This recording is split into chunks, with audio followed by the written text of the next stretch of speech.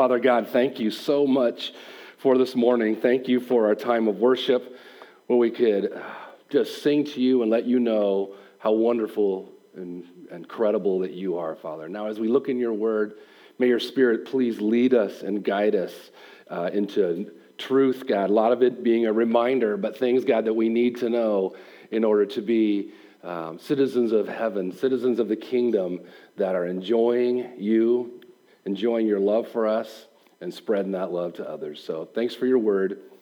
Thanks for this time this morning. In Christ's name, amen. Have you ever thought that you knew somebody and then you realize all of a sudden you really were completely wrong about them? You ever had that happen? That happened to me when we were missionaries in Germany back starting in the late 90s. I met a guy, we were dorm parents, and there was another fellow dorm parent who he was this big, gruff, kind of rough around the edges Canadian guy who you couldn't tell really what he thought about you, if he liked you or he was going to kill you. You just couldn't tell. You just could not tell because he kind of had this really deep voice and stern, and we had different views on how to, do dorm parenting and how to care for kids and things like that. And actually, at one point, after we got to know him and his wife a little bit more, and we really started to kind of get a little closer to them, they took us out to dinner once in Basel, Switzerland. We flew all the way. No, we lived right by there. So we went to dinner, and he told me, he confided in me, he said, "Rob, I got to tell you, I didn't like you. When you first came, I didn't like you." Because we were the Californians, If you know what that's like to be a Californian and go somewhere else where there's no Californians, you're a weirdo, okay? You just are. But it turns out, though, this guy that I thought, this is going to make our lives miserable over here. This guy's going to be the bane of my existence over here. Turns out that this guy was actually the sweetest teddy bear of a guy. I really grew to sincerely love this man. We played basketball on the court together, and he would, he weighed 3 times as much as I did. He'd push me around, and we would joke, and we really bonded. So I was really shocked at what God did, and how I really assumed, and I'd assumed that my missionary journey was going to be rough because of this guy. Well, today, in the passage that we're going to look at today, we are going to watch Jesus in a very striking and dramatic way show the religious leaders of Israel how what they thought they knew about God and his kingdom has actually been completely wrong. And we've been kind of looking at that a bit already. All right, but and what he's also going to point out is what they've been looking at is how their stubbornness, and because they don't want to change, they want to view things the way they always have, is going to have some pretty grave consequences. He's already talked about that a little bit. Today, he's going to go into it even more. And really what we're going to see is really a warning that is for all people. Today, back then, and even for today. Because remember, Jesus has already told these guys that because of their hypocrisy, because of their disobedience against God and the kingdom, that the kingdom will not be theirs. Remember, that someday they won't be a part of it anymore. Okay, that it will be enjoyed instead by those who enjoy. Remember, we talked about God's sovereign authority, and it's going to be enjoyed by those people as they respond to that authority. Remember, with wholehearted, fruit-bearing faith in Jesus. Those are the ones that are going to enjoy it. Well, in today's passage, Jesus is going to continue to address their hypocrisy and their disobedience along with the consequences. Yet along with that, what he's going to do, and I found this interesting in my study, is he's actually going to show them and us that in order to succeed in experiencing the true kingdom living, to really be a part of the kingdom, there is a certain condition that must be met. I think you've heard of the term cheap grace before. Well, really, that's kind of the concept that Jesus is going to be talking about for how we just feel like we just pray a prayer and we're in and all is good and that's about rest, and then I just try hard for a while.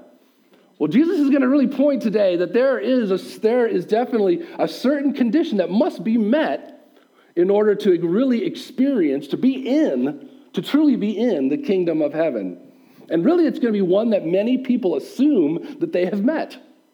especially in America. They assume they've met this, but oftentimes they haven't. So let's start by looking. We're going to look at a parable that we've been looking at all these parables. Now, this is another parable that Jesus tells right on the heels of the other one. He's told two. He's telling another one right on the heels of that other one. So look at Matthew chapter 22, and we're going to look at verse 1 through 6. It says, "And again, Jesus spoke to them in parables, saying, 'The kingdom of heaven may be compared to a king who gave a wedding feast for his son and sent his servants to call those who were invited to the wedding feast, but they would not come. Again, he sent other servants saying, "Tell those who are invited, see, I've prepared my dinner. My oxen, my fat calves have been slaughtered, and everything is ready. Come to the wedding feast." But they paid no attention and went off, one to his farm, another to his business, while the rest seized his servants, treated them shamefully, and killed them. Whoa. That's pretty harsh, isn't it? Now, first of all, we got to remember, it's important to remember that when we're reading parables, that we don't worry about that things all seem to be realistic. You know how sometimes you read a parable and you go, whoa, that was kind of unrealistic, or that was kind of crazy, or that he responded that way. Because see, oftentimes provocative or disturbing language is used in parables in order to move us, to get us outside of just that parable in order to be able to really understand something deeper. There's a bigger, significant picture to this. So oftentimes he'll use hyperbole, or you use these exaggerations, or these what seems crazy to get our attention, okay? And that's precisely what's going to happen in this parable, okay? We're going to see a lot of what we just see right here. So here we have Jesus, once again, he's instructing the religious leaders concerning what the kingdom of heaven is like. He's been doing a lot of this, hasn't he? Here's what the kingdom of heaven is like. And remember, we've talked about this. We're going to drill this in until we're done with Matthew and maybe even beyond. The kingdom of heaven, remember? It can be seen, you can kind of look at it as the reign and rule of God in the hearts and lives of those who submit to his authority. That's the kingdom of God. That's kind of the micro kingdom of God. Macro kingdom of God would just be his reign and his rule over everything, okay? So this is kind of making it more, the more personal view of that. So Jesus says that the kingdom of heaven is like, or could be compared, some of your versions say, to a king who throws a wedding feast for his son. Now, you got to understand, back then, the feast was an elaborate part of the wedding. I mean, it could go on for days. It was incredible. So Jesus is what Jesus is doing, he's being very smart here. He's taking this one of the greatest celebrations that they can even think of. That would be the biggest celebration these people would go to. So he picks a picture of that, so that the biggest, in their society, that's all they knew as far as a big celebration. And he's using it to paint a picture of what the kingdom of heaven like. Yet he's going a little further. He's saying that not just an ordinary feast, not just someone in your village, this is a king. Okay, so just picture in your head. This is a king is having a wedding feast, okay? And he longs to celebrate his son with others. That's his desire. So he's going to go all out. This reminds me of my wife and I went to a wedding a handful of years back to some friends of ours who were getting married, I think for the first time, and they were in their 50s. Okay, and they were very successful, had really nice jobs. So they had saved and they had dated for 25 years. Yeah, they did. Whole other sermon.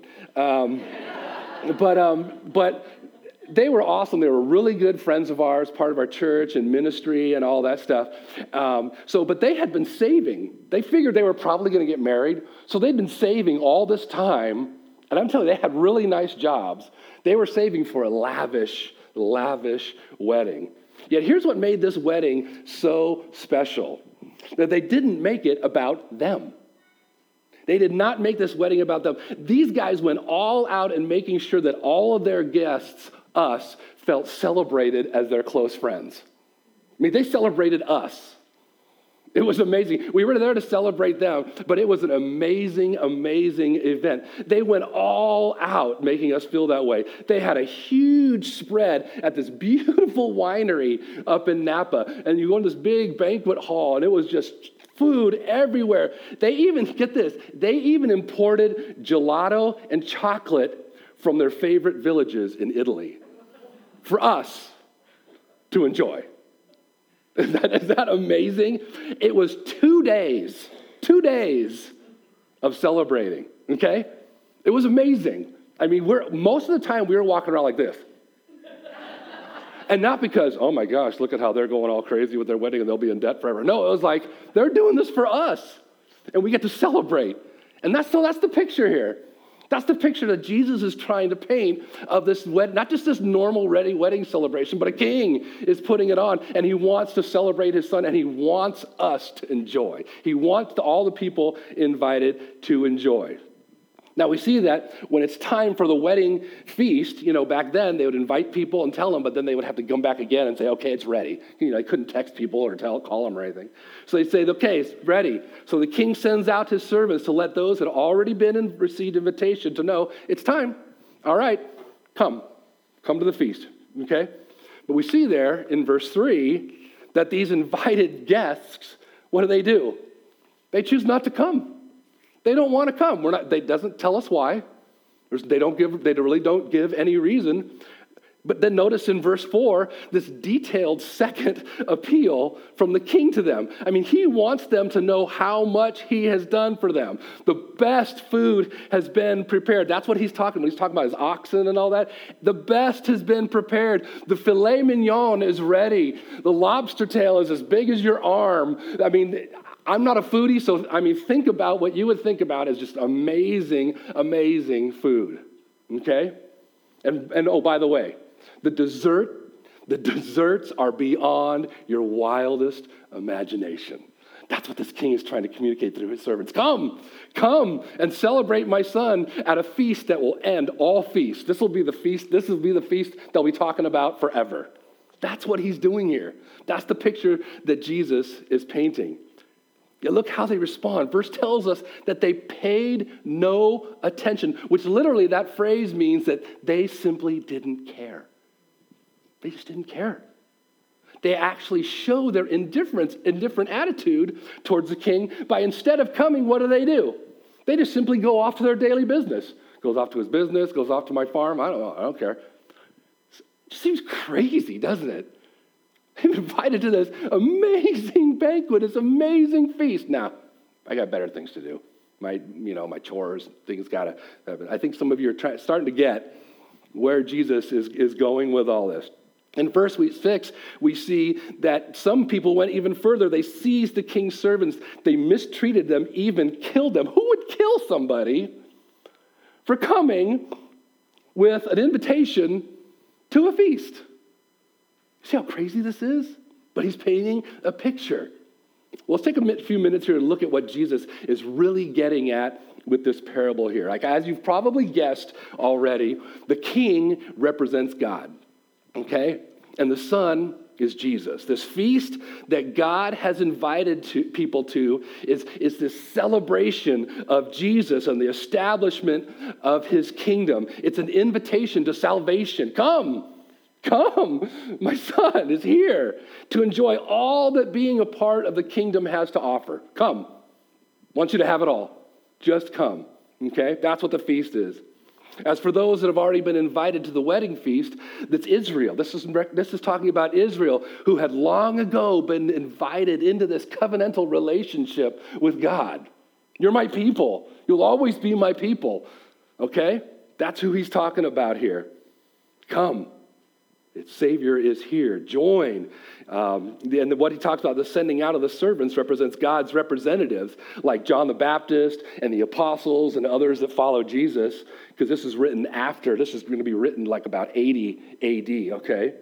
So these people have been inviting Israel to join in the celebration and come. Your long-awaited Messiah has come. Remember we talked about with John. John, prepare. The king, he's here. He's here. He's here. Behold the Lamb. All these things that John the Baptist did, the invitation was going out. It had already been sent. Basically, okay, the feast, it's starting. That's what John the Baptist was basically saying. Come. The feast is here. The apostles were doing the same thing. The feast, it's starting. Come. You've had your invitation for a long time. Let's party, okay? It's time to celebrate. Yet sadly, the religious leaders, along with many people in Israel, choose to not believe. Some choose to be indifferent about Jesus. They're just not interested. They simply don't care. They just want to go about their business, And we see that, that happens even in our world today, don't you? Don't you see that in our world today? Do you sense that there's an indifference about Jesus with some people? Sure there is. There's an indifference. There are people responding to Jesus and his message of salvation with total indifference today, with absolutely no interest at all. Amazingly, people would rather simply go about their business than be a part of this feast. I want you to think about that for a second, because I think as believers, in Christ, we forget that. We forget that we're around a world that's indifferent, and how amazing it is that the offer that is being rejected, or the offer that is being treated with indifference, that should break our hearts. It should break our hearts that people just don't care. That's huge. Some, though, we've been seeing are even hostile to the invitation. We know that happens today as well. Did you know? Well, first of all, we saw this a couple weeks ago. Remember the tenant farmers who, when the landowner sent them to get, okay, I'm going to get my share of the grapes, they killed them. So we saw that there's been hostility towards this message as well. Did you know that there are still many places in the world today that where if you were to proclaim that you are a follower of Jesus, you will get killed?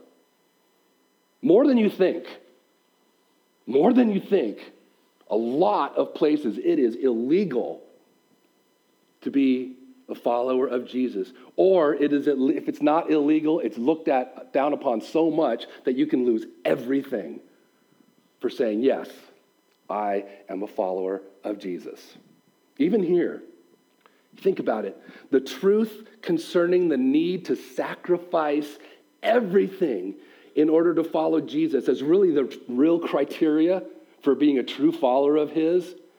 Think about how that's met. Have you ever explained that to somebody? Have you ever thought about trying, okay, it's not just about praying a prayer. It's about saying, no, I give everything. I'm going to sacrifice everything. We've been seeing that throughout this gospel. That's what Jesus is saying. That is not a message that's received well, is it? I like Jesus. Jesus is just all right with me. That's okay. I can do that. But a lot of times when we have that kind of mentality towards people, we're looked at as being overzealous, or we're looking at being narrow-minded. What? That's what it is? You're giving up everything for that? Are you crazy? I can't talk to you anymore. Or you're just weirdo. So there is that kind of response as well that happens today. Well, if you think the response to the king's servants was harsh by these invited guests, check out the king's response to what he did. Look what he does from what they did. It says in verse 7, the king was angry and he sent his troops and scolded them. Look what he did. He sent his troops and destroyed those murderers and burned their cities. Wow. He wasn't just like, dang it, I invited everybody to come. Now what am I going to do? Judgment. Payment for it. That's huge. What is going on here? What is Jesus trying to say with such an extreme things here? What he's saying here is that God is patient. He will keep sending his servants to proclaim the truth. He'll tell you, listen, you don't want to come? Wait, go again and tell them how really good it is. Wait, did you really explain? Tell them how awesome it is to be in a relationship with the king of the universe, the creator of the universe. He says God is going to continue to do that. But even God's patience has limits.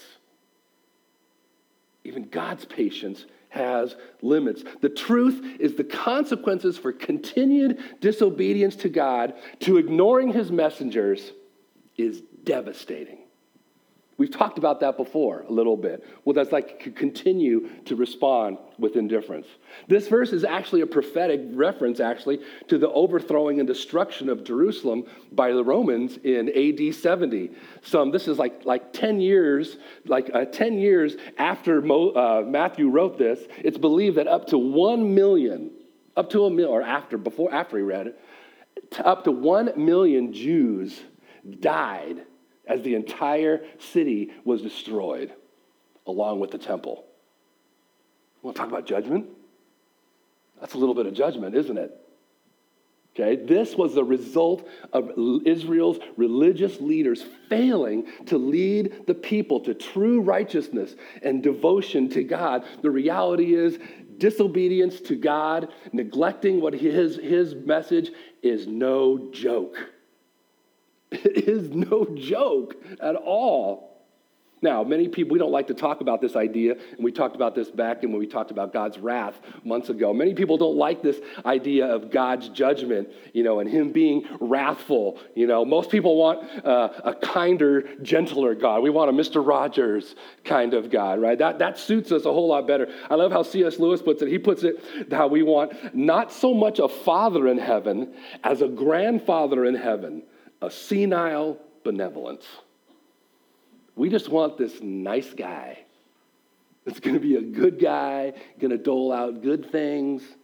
That's what people want, but that's not God. Because the truth is, God's judgment and wrath must always be seen as in relation to his maintaining and defending his attributes of love, of holiness, and righteousness and justice. Because if God is those things, there has to be judgment. I mean, don't we want that in our own world? You commit a crime, we cry out for justice. It's the same thing. But God is the ultimate justice, the ultimate here. Hebrews chapter 10 says this: how much more severe do you think someone deserves to be punished who has trampled the Son of God underfoot, who has treated as an unholy thing the blood of the covenant that sanctified them, and who has insulted the Spirit of grace? For we know him who said, "It is mine to avenge, I will repay." And again, the Lord will judge his people. It is a dreadful thing to fall into the hands of a living God. Wow, that's a little bit different than what probably your manger scene is going to look like this Christmas, right? That's a holy and just God. And this is what Jesus is trying to help them to understand. The truth is that God is patient. He is generous. He continually invites people to the wedding feast. He's always making invitations, but he's also holy and just, and he will ultimately judge those who reject his offer of salvation. He will. People continually say, no, that sounds great, but no. Judgment's coming. And not because he's a horrible, mean, grumpy, darn, they're not going to play me. No, because he's just and he's holy. Now, this may seem like a good place to end. Well, let me see. Let me go back just a little bit. I almost jumped ahead here. I totally lost myself in my notes here. Hold on just a second. Got it. Okay. So look now at the king. Let's look at what the king does in this parable. Look what he decides to do next. Look at verses 8 through 10. He says, "Then he said to his servants, 'The wedding feast is ready, but those invited were not worthy. Go therefore to the main roads and invite to the wedding feast as many as you find.' And those servants went out into the roads and gathered all whom they found, both bad and good. So the wedding hall was filled, absolutely filled with guests." Okay? So the wedding feast is prepared. It's ready to go. The steam is coming off the filet mignon. It's ready to go. It smells everything is looking good. And the king, undaunted, is going to make sure there's a celebration. There is going to be one. We're not canceling this, okay? Notice that what he does, he describes those who were initially invited yet refused to attend. What does he call them? He calls them unworthy. In some of your versions, it says they are undeserving. What made them unworthy? They were worthy to be invited in the first place, obviously. What, though, has made them now unworthy and undeserving to go to the feast? Really, it's one thing. It's simply their refusal to attend. It's just their refusal to attend this invitation by the King, their Lord. They say, no. That's a huge, huge thing he's saying here. He's not just going to ignore it. He's not just going to ignore that. And since that's the case, the king decides to send out another group of servants, and this time invite everybody you can find. I love that. Could you imagine? I get this picture in my head of these guys just, yeah, got it. You hungry? Come on. Just grabbing and picking guys up. Okay. Come on, you're coming too. Everybody, oh, we don't have enough? Can you empty the jails for a minute? We need everybody. You people over there smoking crack, hold on. Will you stop for a second? We got something. You want to come to a feast? Sure. You banker, lawyer, you want to come to a feast? Everybody. He says, go get them all. Let's just fill this sucker. And this was no small room like this probably. He's given this idea of the king like a palace. Let's fill this huge hall with people, good and bad. You see, when the Jews who had been invited refused to accept Jesus as the long-awaited Messiah, God declares them unworthy. It wasn't just, oh, darn. No, you leaders are now unworthy because you refused to come. You refused my invitation. So then he opens it up to all people, no matter their social class, no matter their religion, no matter their moral background. It doesn't matter. You're all invited to come. And as we saw last week, remember when Jesus told the religious leaders that the kingdom no longer belongs to them? Remember that they will be replaced? So too here, we see that since they've rejected God's invitation of salvation, the kingdom no longer belongs to them anymore. It's going to go to those that are worthy. And who are the ones that are worthy? Anybody that responds to the invitation. Isn't that amazing? You got to get cleaned up. You got to get your act together. Just come. You accept the invitation. You understand what's going on. You come. That's amazing. Now, this may seem like a good place to end the story. We see that the wedding hall is filled with guests from all walks of life. I just picture them, going, can you believe we're here? I can't believe I'm here. This is amazing. And I'm sitting next to you. I would have never sat next to you in the restaurant. All that kind of stuff. And they're just having a good old time. Okay? So you'd think this would be a great place to end this whole thing. But what we're going to see is Jesus shows us, like I said at the beginning, there is a condition in which one is actually considered an acceptable guest to the wedding feast. There is a condition. Look at verses 11 and 13 through 13. But when the king came to look at the guests, he saw there a man who had no wedding garment. And he said to him, friend, how did you get in here without a wedding garment? And he was speechless. Then the king said to the attendants, bind him hand and foot and cast him out into outer darkness, in that place where there's weeping and gnashing of teeth. Whoa. Remember? Once again, what? That is amazing. So here we have this king. He's coming in and goes, okay, sire, everybody's in. They're all sitting at the tables. Okay, I'm going to go check this out. And so he goes in to look around, and he sees something that greatly distresses him. This is no small thing, obviously, by what he does. There's a man that is inappropriately dressed. What's going on here? The reality is, though, obviously this guy knows that he's not appropriately dressed because it says what happens when the king confronts him? He's what? Speechless. He has no excuse. He can't say, oh, I didn't have time. No, it says that he is speechless. He had no excuse for being inappropriate dressed. So the king bound him and throws him out to what would be understood as torment and judgment. Now, okay, this seems a little much, doesn't it? A little disproportionate reaction. I mean, what side of the bed did this king get up on this morning that someone's just not wearing the right clothes? He's going to throw him into a place of torment and judgment. That just seems crazy. After all, remember, this guy they just invited him off the street. What is going on here? Remember, a parable is meant to communicate a heavenly meaning.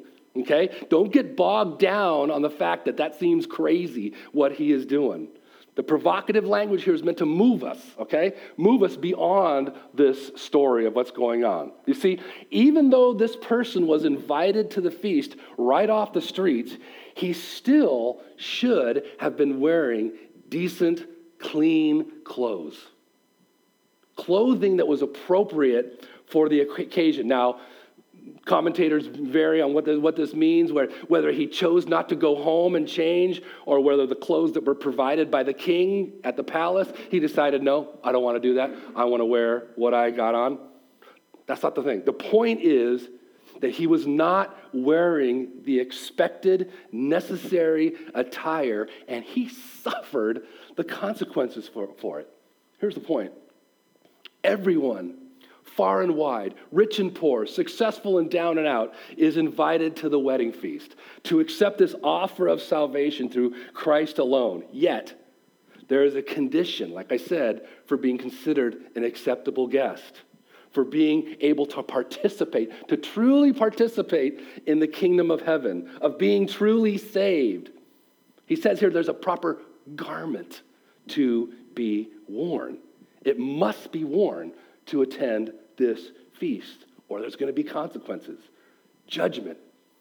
And what is the kind of judgment he's talking about is the judgment that's reserved for those who refuse God's gift of salvation. So what's the proper garment? What's he supposed to wear? What is the proper wedding garment? Look at a few verses here that help us. Okay, listen to what the prophet Isaiah says when speaking about being favorably accepted in God's sight. He knows he's being favorably accepted. Look what he says. I am overwhelmed with joy in the Lord my God, for he has dressed me with the clothing of salvation and draped me in the robe of righteousness. I'm like a bridegroom dressed for his wedding on a bride with her jewels.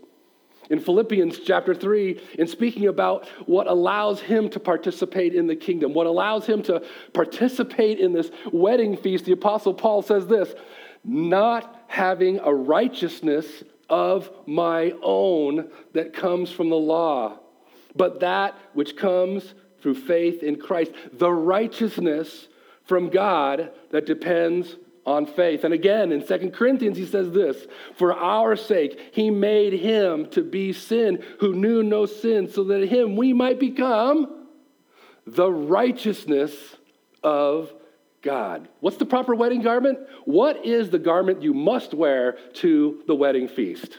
It's the righteousness of Jesus. You must have on the righteousness of Jesus. It's his holiness, his perfection. It's not the filthy rags of self-righteousness that will enable us to enjoy the feast. Not our good works, not our good intentions. Well, I came to church. I tried hard. I tried to get to know God, but it just didn't work. Why isn't that enough? No. He's saying it is not enough. Only when we put on Christ's righteousness. Now, you guys, this should be the most exciting news that you have ever heard. This should be the most exciting news we've ever heard. We enjoy God's tremendous celebration of Jesus and all that being a part of his kingdom has to offer because of the righteousness of Jesus, because of who he is. What a ridiculous relief. That should be such an amazing relief to all of us that we enjoy the feast for one reason and one reason alone. We put on the righteousness of Jesus, and we have done nothing of our own self to earn that feast, which is everything that goes along with being a part of the kingdom. All we need to do is put on his righteousness. And what that means is, meaning that at the time of our salvation, the righteousness of Christ is now attributed to us. When we invite Christ to come take control of our lives, to be the Lord of our lives, to sacrifice, say, I'm all yours, his righteousness is imputed onto us. It's given to us. We get his righteousness. And as we progress in our sanctification, or what that means is in our being set apart for God's purposes as we continue to move forward and grow in our walk with God and figure out how to be a true citizen of heaven. We keep our focus. What we do, we keep our focus on His glory by deepening our relationship with Him through times of being in the Word, times of prayer, and times of fellowship with other believers. You guys, it's not about, and I'm not saying that, here he goes again, talking about praying. I haven't been praying. That's not the point. The point is, we continue the righteousness of Christ. We already have it, but we don't really get it and understand it and fully live in it unless we're pursuing a deeper relationship with Christ. It just doesn't, we're kind of clueless to what's going on. You see, we need to soak in this truth daily. Because really, here's what came to me this week. I believe that one of the main reasons that you and I, don't prioritize spending time with God, or even at times we treat Him with indifference, or we neglect the gifts that we all have, at least one, that we have in order to do what? What's the purpose of our gifts? To build up the body of Christ. Why don't we do these things? Why do these things happen? Because we forget that we are clothed in the righteousness of Christ. That makes, how can I not want to do those things? How can I not want to spend time with God? How can I not want to at least figure out a way to deepen my relationship with God, no matter what my schedule looks like, no matter what my time looks like, no matter what my life looks like, but my attitude, my problems. And it looks different for everybody. It looks different for all of us. You see, it's easy to see or judge ourselves by our good or bad behavior and then allow that to determine how God sees us and how useful we are to Him. You ever struggled with that? I do. Sometimes I think, this is the kind of person I am, so this is probably how much God is going to use me. Or, I'm doing good. God, why aren't you using me? You see what we're doing here? Our own self-righteousness, that's what happens here. We know in our heads, we know that we have the righteousness of Christ, but I think in our hearts, we forget that because of Jesus, God absolutely always delights in us and sees us as gifted and extremely useful for building up the body of Christ. Amen? Anybody? Isn't that amazing? Because of Christ's righteousness. That's amazing. We are gifted. We're useful. He loves us. He delights in us. Well, Jesus sums up this message in verse 14. He says, "For many are called, but few are chosen." Like this. So this picks up the very language of this parable. There are many that are called to repent and believe in the gospel. But as we have seen, this doesn't mean that all those invited will respond or even enjoy the feast.